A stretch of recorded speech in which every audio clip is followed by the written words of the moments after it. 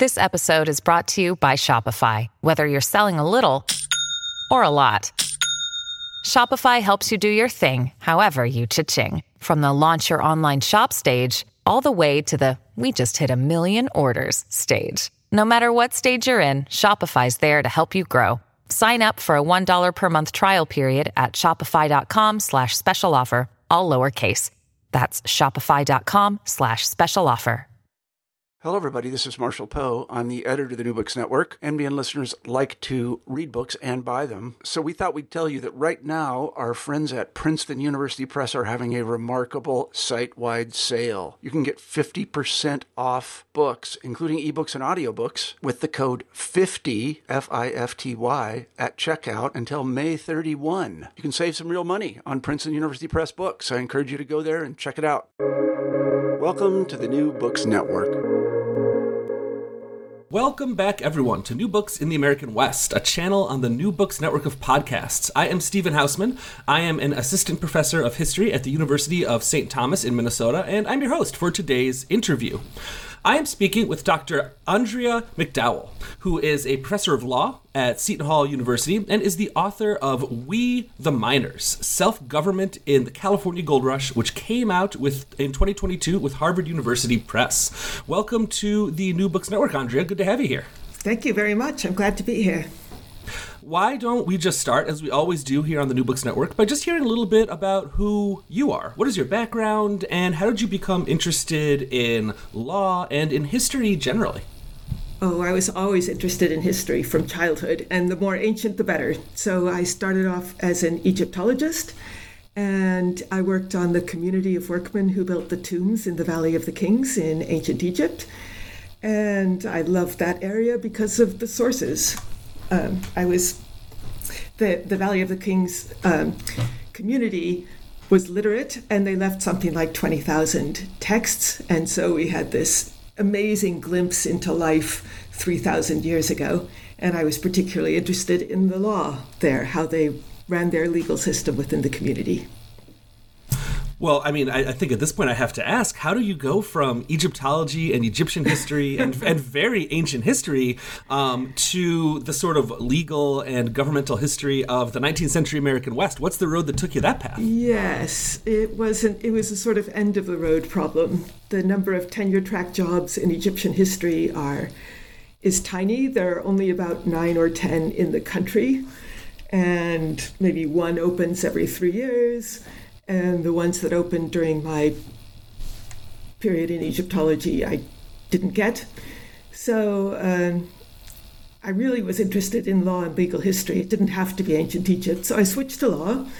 And within the law, I was interested in finding an area with great original sources and where I could reconstruct a lost world, which is what I'd done in Egyptology. So what brought you to this topic in particular? Why questions about government and about the law during this particularly fascinating period in California history, during the Gold Rush? Oh, it's the sources. It's always about the sources. Every time you talk to a historian, it's about because they've discovered great sources. And in this case, it was the letters and diaries of thousands of young men who were off on this great adventure, writing home to their parents and to their wives, whom they'd promised they would tell about every single detail of the trip. And they did. Some of them were there for the adventure. Some of them were there for the hope of a fortune.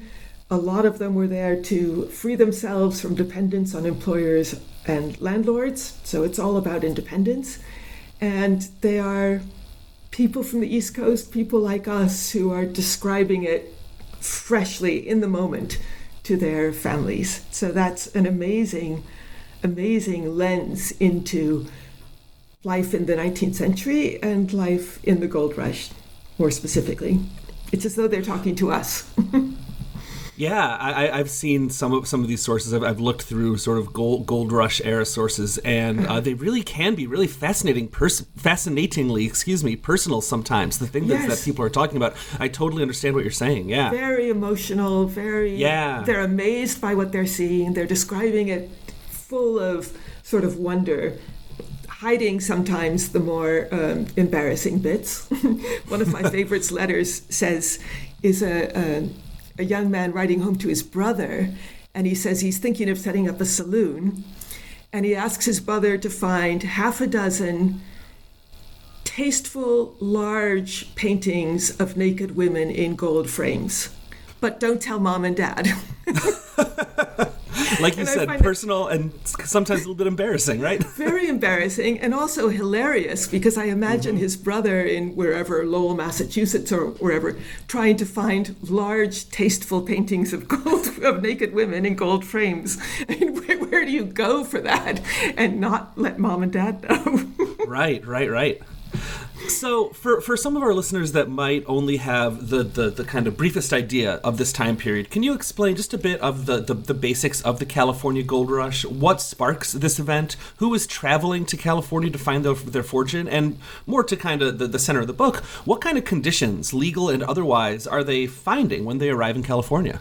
Right. So gold was discovered in the spring of 48. And at that time, America had just, I'm using air quotes here, won California after the war from Mexico. Or we could, more honestly, we could say they just took the whole area after the war with Mexico. And that extended America suddenly in one leap 1,000 miles from the nearest state. So we're a little closer to the frontier, but we're still many hundreds of miles from the nearest American settlement. And put the frontier out on the Pacific coast. And there were some Americans in California at the time, a small settlement near what would become San Francisco, and in particular one settler, John Sutter, had a fort a little bit inland, and he had the idea of building a sawmill near a stream in the foothills of the mountains, the Sierra Nevada mountains. And in the race, the discharge portion of that mill, his workers discovered gold. And that started an internal gold rush, even before America had acquired California. And the whole California population deserted their jobs and their farms and rushed to the mining region. And that eventually triggered the National Gold Rush. But there was no infrastructure or market or even population in California. So that first generation, they were also very fascinating because they really suffered the Midas touch. That is, everything they touched turned to gold. But there was no market. They couldn't buy food. They couldn't buy blankets or clothes.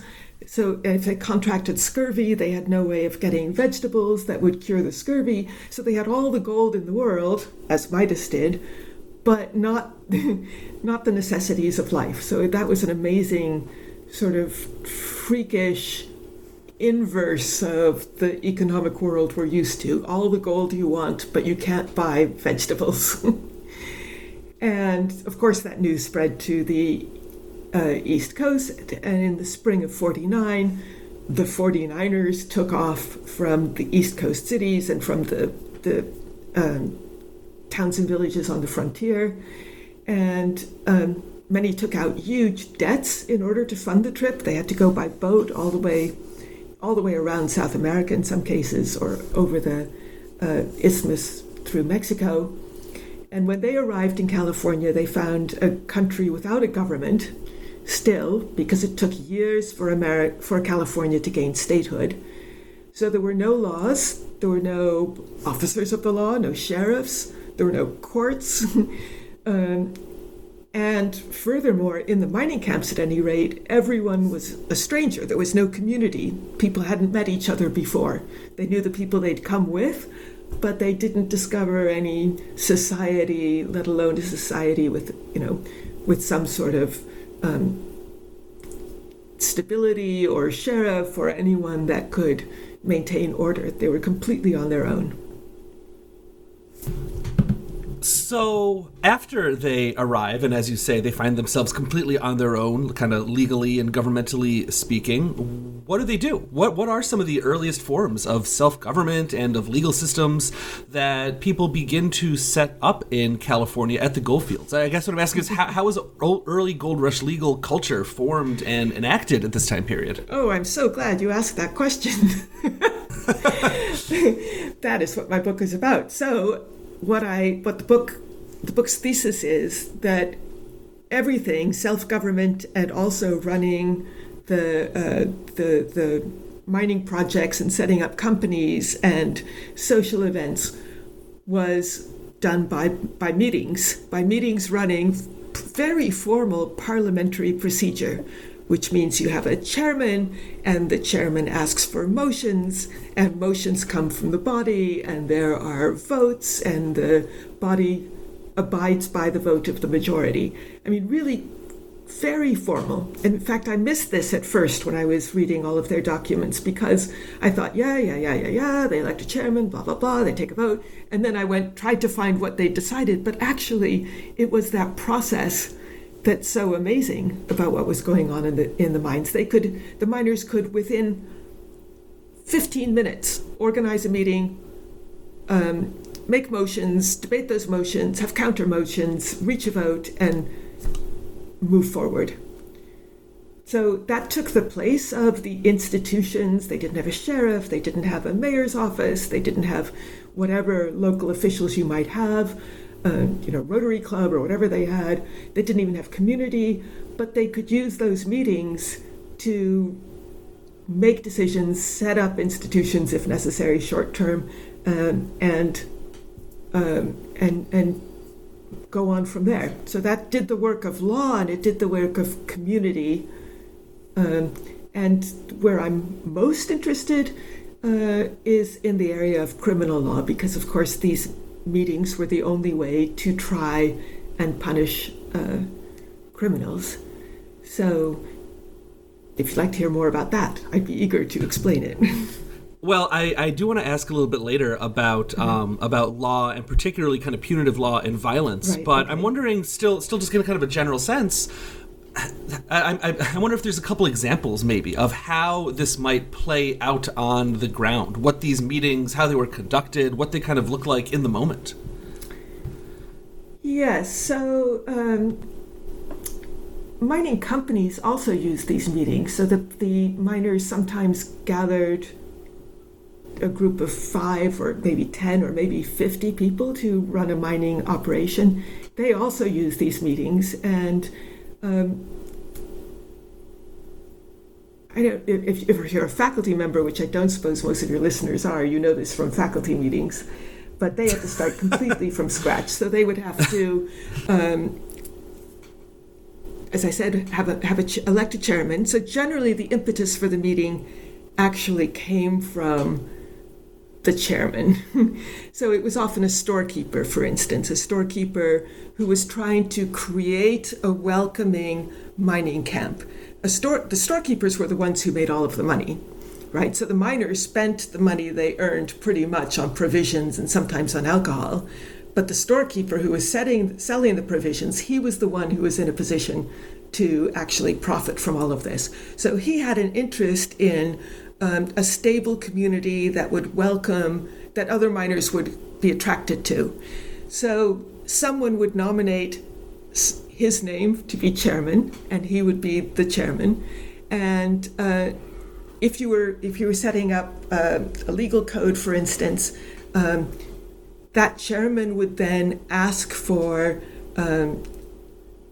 proposals for making rules, and someone would make proposals. The rule for mining was generally about the size of the claim and how long you had to stay on your claim in order to keep it, because there was very high turnover. And the main concern of the miners was protecting their interest in their claim so that nobody would encroach on it. So saying that they were guaranteed a 10-foot by 10-foot claim at the beginning, which is tiny, but also encouraging turnover. So if someone left to go prospecting and never came back, that claim would be open for others to settle. So the first issue was, what's the size of a claim and how long do you have to work it? How long can you be away from working it before it becomes free to others?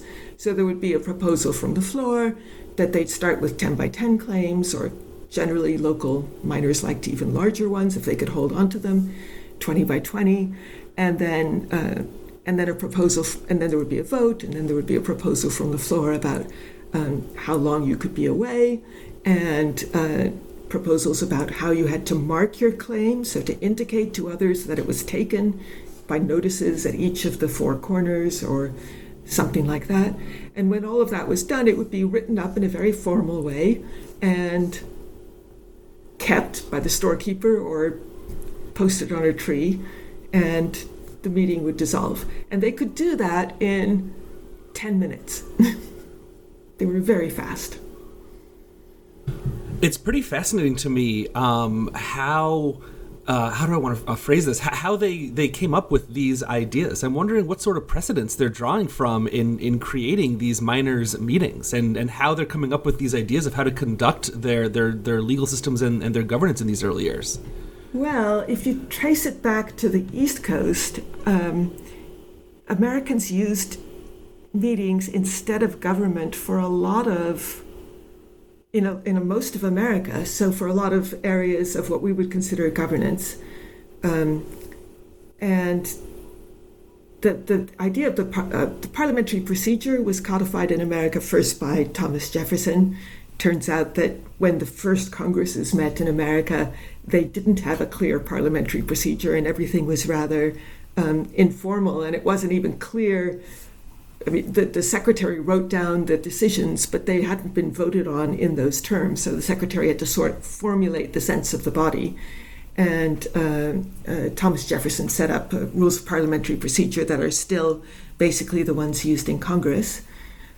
Similar to the ones used in England, by the way. They aren't in themselves very innovative, but the whole, but having some written rules was a newish thing in America. And elsewhere, well, outside of Congress in America, we didn't have much local government, not to the extent that they had in England and France, for instance, so that local decisions about building a road or clearing obstructions from a road or carrying out charitable works, if there was some kind of famine or something and people had to be fed, all of that was decided in America by local people making decisions using parliamentary procedure. And Alexis de Tocqueville writes about that in America. He says that what was done in Europe, what was done in England by members of the aristocracy, or in France by the government, was done in America by the people on the ground, passing motions and organizing themselves. So when the miners came to America, they were used to that, also from their clubs back east, lyceums. They were clubs for discussing matters, topic, sort of debating clubs or book reading clubs. And then the pioneers, when they moved to the West, they had meetings to organize their pioneer groups and divide up the responsibilities. The cost was divided among, and the duties of the various pioneers towards other members of the group, and who was going to be, how many hours you had to be on watch, and how people would be punished if they fell asleep on watch. All of that was decided by parliamentary procedure as well. So by the time they reached California, Americans were all experts in this and could organize instantly for any purpose.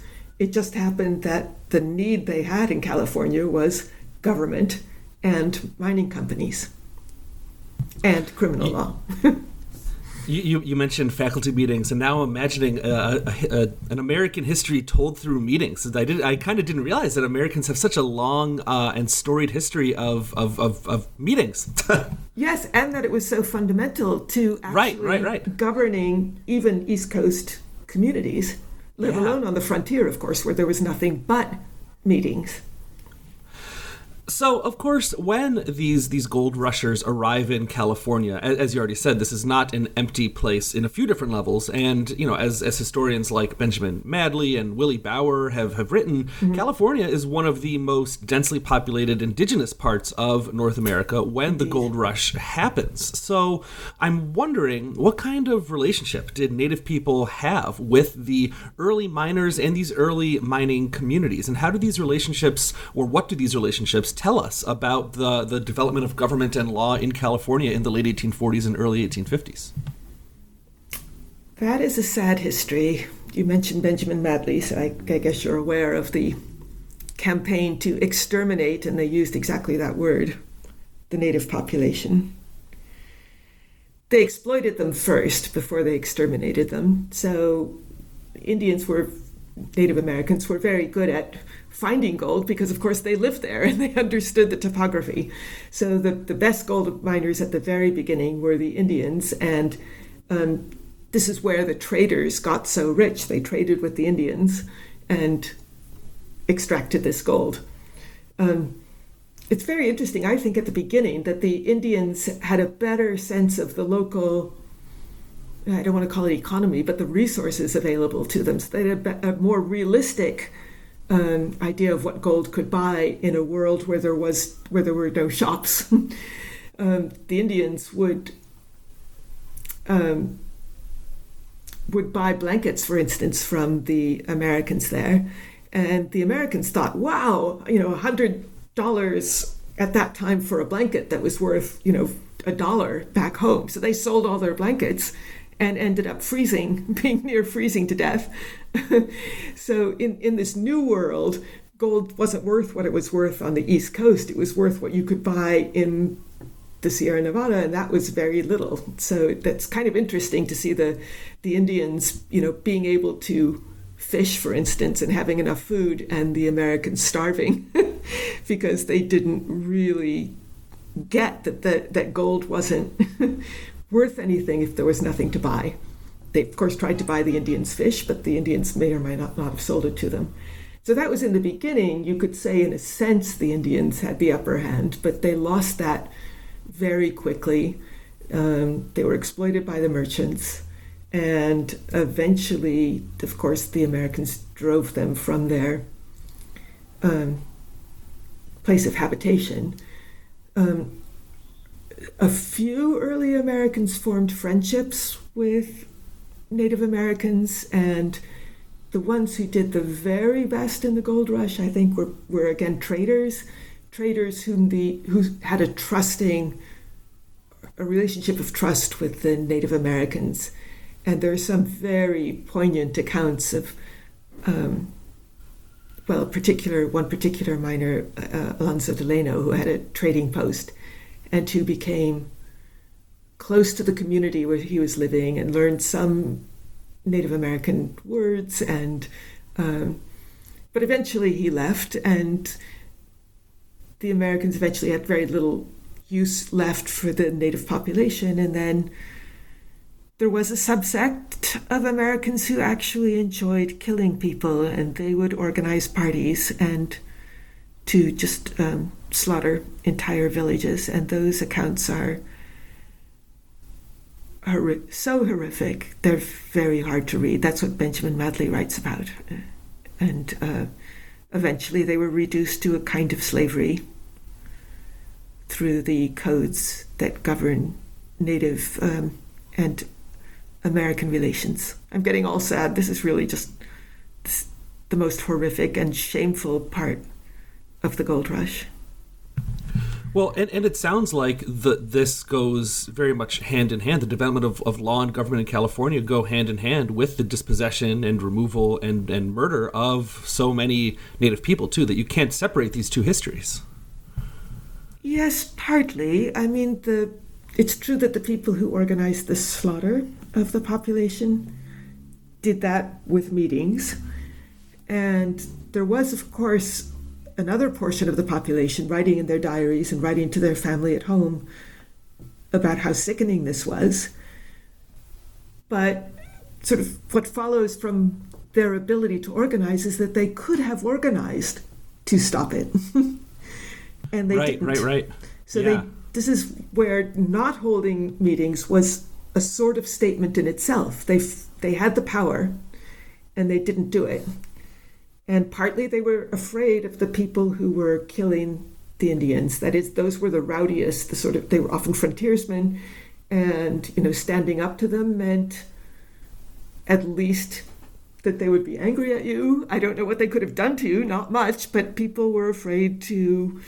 They talked among themselves, they talked in their letters, but the good guys, as I think of them, didn't actually take the steps that they could have taken to prevent the slaughter. I want to ask also about the miners' codes, which I feel like if anyone has heard anything about law during gold rush areas, maybe they've heard of the miners' codes before. Can you explain what these were and how they were a very powerful legal tool for early California miners in the 1840s? Yes. Well, this is where parliamentary procedure and meetings are most obvious, because the miners, when they drafted these codes, which, as I said, started very small with the size of a claim and how often you had to work it and so on, they were very conscious of themselves as lawmakers.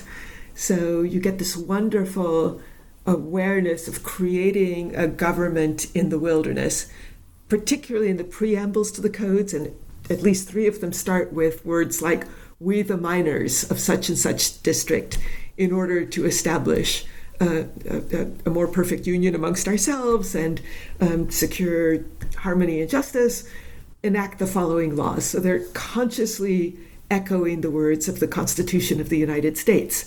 They see themselves as lawmakers.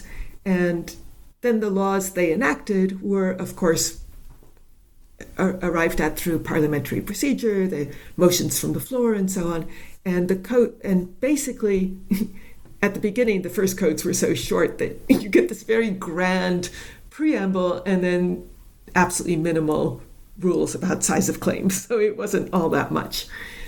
Over time, the codes had to get much more elaborate and deal with different kinds of mining and conflicts between miners who were engaged in huge projects like moving the rivers out of the riverbed, channeling them into either flumes running alongside the riverbed or into canals that they had dug, and then dumping them back in the river.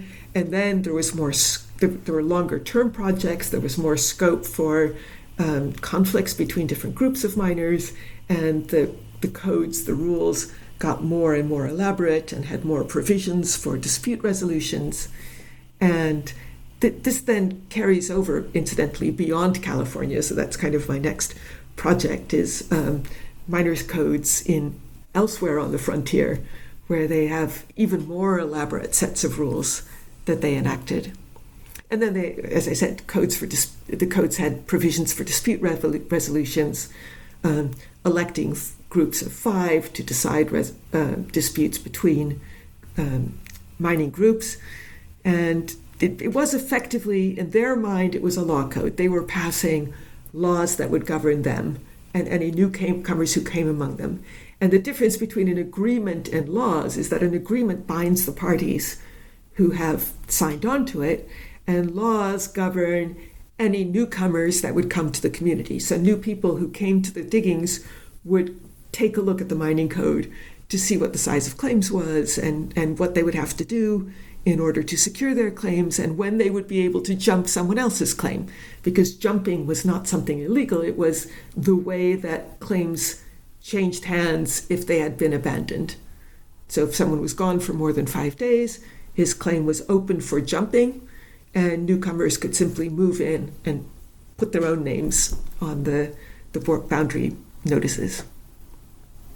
You know, hearing you talk about these codes, I can't help but wonder, did they work? Like, was this a successful form of law and government, or was it just sort of, I mean, you're talking about claim jumping and things and rules around when you can or cannot jump a claim. Was this effective, or was it just sort of organized chaos to an extent?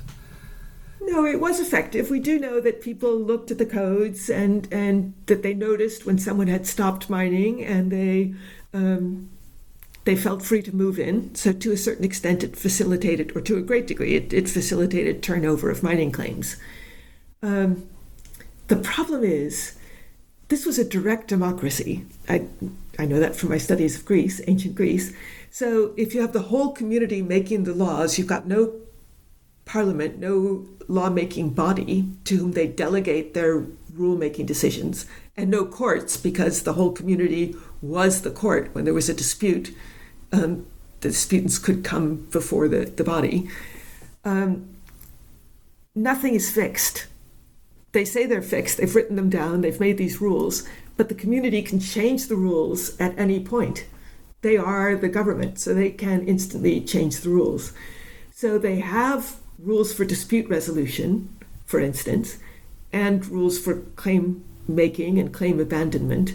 Dispute resolution was ordinarily supposed to be done by a group of 5. The disputants each chose 2. Each of those 4 who were chosen chose a 5th, and they would decide the dispute. But it happened quite often that the loser in that dispute would appeal to the miners' meeting. And why not? I mean, the miners' meeting made the laws, and they can change the laws, with the result that there were disputes being appealed to the miners' meeting, the whole community, often, and in some communities, almost every Sunday, had a miners' meeting in order to decide disputes. So it was terribly inefficient in that sense. Because the whole group held the power, they could always take over from the group of 5, and you ended up having, in that's getting back to your question, you ended up having very little deference to the rules that were enacted by the miners' meeting, because any rule could be appealed to the miners' meeting, and a miners' meeting could be called at any moment. So it ended up being more chaotic than chaotic, I don't know if it's chaotic. They did have these rules of parliamentary procedure, and their decision was final, but it ended up being less efficient than it looks in the codes. And of course, historians, we study change, right? Mm-hmm. Or what changes and what stays the same. And the gold rush is not going to maintain this kind of status quo for very long. And I'm wondering how the development and the arrival of large-scale corporate mining entities, how that begins to change the balance of power in gold rush era government and legal systems. Yeah, that's a good question. I thought you were going to ask about the appearance of government in California, because by 1850 it had a government. Oh, I should ask about that. I will ask about it. Why don't we talk about that first, and then we can talk about corporate impositions as well. So it took a long time for California to get a government, because California would be the state that shifted the balance between North and South. So Congress in Washington didn't want to give California statehood, or at least they wanted to, but they couldn't decide on the terms for a very long time. And so California went ahead and passed a constitution without authority from Congress. It should have gone through the territory phase and then the statehood phase, but it went ahead on its own. So it did get a constitution, and it did get courts. And so at some point you've got state law that should be superior to the law of the camps. Now, of course, California was extraordinarily mining focused, very sympathetic to the miners. They knew that the gold rush was initially was their source of fame and wealth, and it took a while for agriculture to take over from mining. So the central government was fine letting the miners pass their own mining codes. They didn't want to shape the rules of mining, and in fact, they applied the rules of mining in their own court cases. But the government did want to take over the criminal law from the mining camps. So that's something I haven't talked about yet. But before there was a government, there was, of course, no criminal law system, and criminal trials were also run by these miners' meetings. So, the whole shebang. A criminal would be, an alleged criminal, accused criminal would be captured, for instance, in a murder case, sometimes caught in the act, of course, because a murder done in the mining camp would be witnessed by others, and that individual would be seized. And then there were no criminal laws in the mining codes, interestingly. So there was no procedure, and they would simply hold a miners' meeting, elect a chairman, decide on whether there would be a jury trial, how the jury would be selected, and then the trial would be held before the whole community. Jury would retire, jury would come back with a verdict. Everything looks exactly like it does in an American criminal court. The judge in these proceedings wasn't the chairman, it was the meeting as a whole. The meeting delegated the procedure to the chairman, but when the verdict came back, if the verdict was guilty, the judge, in an American court decides the sentence. So the sentence would be posed to the miners. Could be 20, could be 100. In very large meetings, it could be 1,000. And they decided whether the individual was to, the choices were, be hanged or be whipped. And then you get this interesting dynamic, because the first person to shout out a proposal would almost always be hang him. And you realize that a crowd consists of miners and also of the gamblers who are hanging around. It seems that it's most often the gamblers who are pushing for the harshest penalty, not because they cared about law and order, but because they were rather violent types. And so the first proposal is hang him, and someone would often make a counter proposal. And there's a bit of gamesmanship here, because if your counter proposal was fine him, depending on, if we're talking about theft. So if someone committed murder, the penalty would always be execution. If someone committed theft, there was a range of possible penalties, and hang him was one. The counteroffer had to be something harsh enough that it could get a majority of votes. So it was generally whipping 30 lashes, 39 lashes, or 50 lashes or more. And then there would be a vote. And the vote could be pretty raucous, but eventually they would decide on what the outcome would be, and that would be carried out. Now, carried out, of course, there's no body to carry it out. There's no sheriff. So the parties who were interested in doing the hanging or doing the whipping would volunteer, and that was not an efficient way to do things. That is, the hangings were not clean. They were often very messy. Can't remember how I got down this road, but I find it so interesting. It was about the government taking over law from the miners. So that when there was a sheriff, the sheriff would sometimes fight the miners for the body of the accused. And then you would get the miners splitting. There were those who supported the sheriff and those who supported the decision of the miners to hang him. And that could result in actual battles between the sheriff and his men and the miners and their men. So that's one area where you get the battle between the miners and the federal and the state government. The other area where you get tension is eventually miners appealing decisions of the local meeting to the government. So you get a gradual shift of the law of mining being controlled by the miners to being controlled by the state government. Never so much about the mining codes, but eventually between the different interest groups at work in the mines. So you mentioned the shift to corporations. The first conflict was between the miners with individual mining claims and the miners who wanted to set up companies to divert water to more remote areas. Diverting water means, obviously, you're taking the water from the streams and building either canals or eventually flumes to move it to more remote regions where there was gold but no water. That would leave the miners along the streams without enough water. So then you had two groups conflicting. You could no longer decide this by a miners' meeting, a miners' meeting that was composed of individuals who had similar interests. Here you had conflicting interests, and those disputes ended up in the state law courts. So now you see a shift of decision making to the state apparatus. I'm wondering if this is a fair sort of categorization of the change that you are describing. I'm curious generally about what kind of finally shifts the balance of power away from the miners in terms of government. It sounds like it's a combination of both corporations and state government. And is it fair to say that this is a change from more direct democracy to less direct democracy? Is California, after say the early 1850s, after the sort of like the heady heyday of the gold rush ends, after the state government comes into being, is this a story of less democracy in California, or is that not a fair way of categorizing it? Yes, it's a shift from direct democracy to representative democracy, which is what we have.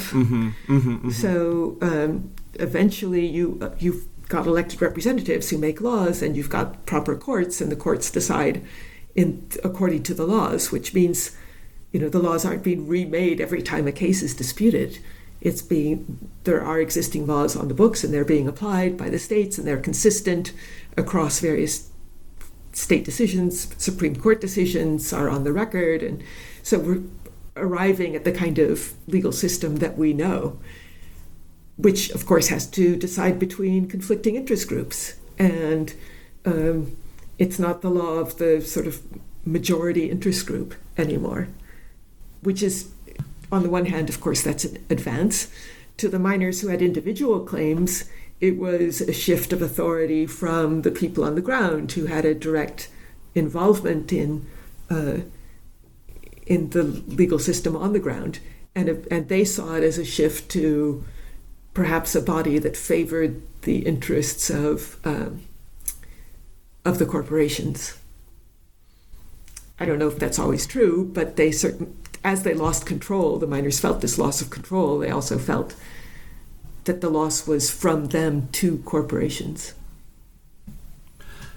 I'm curious also, as we begin to draw to a close here, what you see as the legacies of these early legal systems. Do they just get simply entirely supplanted by this less direct form of democracy, by kind of more corporate power, or are there legacies that remain in California's legal system or its governance today at all?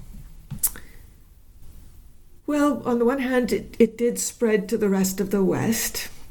So you have gold rushes across the West in the frontier states, Colorado, for instance, that sort of follow the California model, because by then they had a model. And on the frontier generally, this was the form of government until there was a settled government. So the claims clubs that, sort of divided up the farming territory of the West before the government land offices came in were also run by meetings. And my next project then is to work on that, not on the claims clubs, but on the criminal law.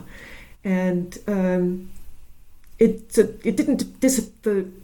parliamentary procedure in self-government didn't disappear, and it also was very prominent in all kinds of organizations into the 19th century. So, Robert Putnam's book on organizations and their importance in America as a form of community building, and he wrote a book called Bowling Alone. I don't know if you've seen that, but he talks about the importance of clubs and the way individuals in America made contacts and business contacts and adjusted to arriving in a new community by joining the clubs that were organized there, and how important that was up through the 1950s, and has almost disappeared. So the self-organization, the ability to run a meeting, the sort of contacts and community that were built through those meetings existed way beyond the frontier, up until just before I was born, I guess, and has largely disappeared according to Putnam. And indeed, you don't see it that much. We see it in faculty meetings, and of course, corporate meetings, and all kinds of meetings still use parliamentary procedure. But as an element of daily life for most Americans, it lasted a long time, and now it's largely disappeared. And as we begin to wrap up, I always like to ask my guests to put themselves in the shoes of someone that has read their book and is thinking back on this book, remembering this book a couple years down the line, maybe a year or two after reading it. And I'm wondering what you would hope that reader would remember or would understand or would take away from this book, remembering it back further on down the line a little bit. Well, it is about the importance of parliamentary procedure in the 19th century, and especially in the West, and what it meant for what government by the people meant to Americans in the 19th century, and sort of the lack of central government leading up to, the the Civil War and beyond, and the degree of participation that average Americans had in running their communities, as well as voluntary organizations and educational organizations, and effectively, life together in the United States. And then finally, I'm curious what you've been working on since this book came out. You've alluded to a next project a couple times during our conversation.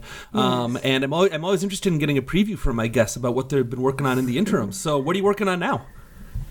Well, now that I know so much about meetings in California, that I can recognize them, I'm moving out towards the rest of the West, the frontier, and asking whether meetings played that role in the rest of the frontier. So it was, at a certain point, was parliamentary procedure the government of over half of the landmass of the United States. And I'm starting with the criminal procedure because that's the sort of thing that's most often recorded. And I am finding quite a bit, especially in mining areas, which were likely to enact codes. It's a little harder to find it in other communities, and especially in pioneer settlements, because they didn't have the same sort of records. But I think I can go a long way to at least reconstructing parliamentary procedure as the criminal law of the frontier. I haven't moved beyond that to the civil law, but I would like to do that as well. Well, when you are finished with that project, we'll have to have you back on the show if you want to come back. Sure, I'd love to. Thank you. Dr. Andrea McDowell is a professor of law at Seton Hall University and is the author of We the Miners, Self-Government in the California Gold Rush, which came out just last year in 2022 with Harvard University Press. Thank you so much for joining me today, Andrea. Thank you so much. I enjoyed this.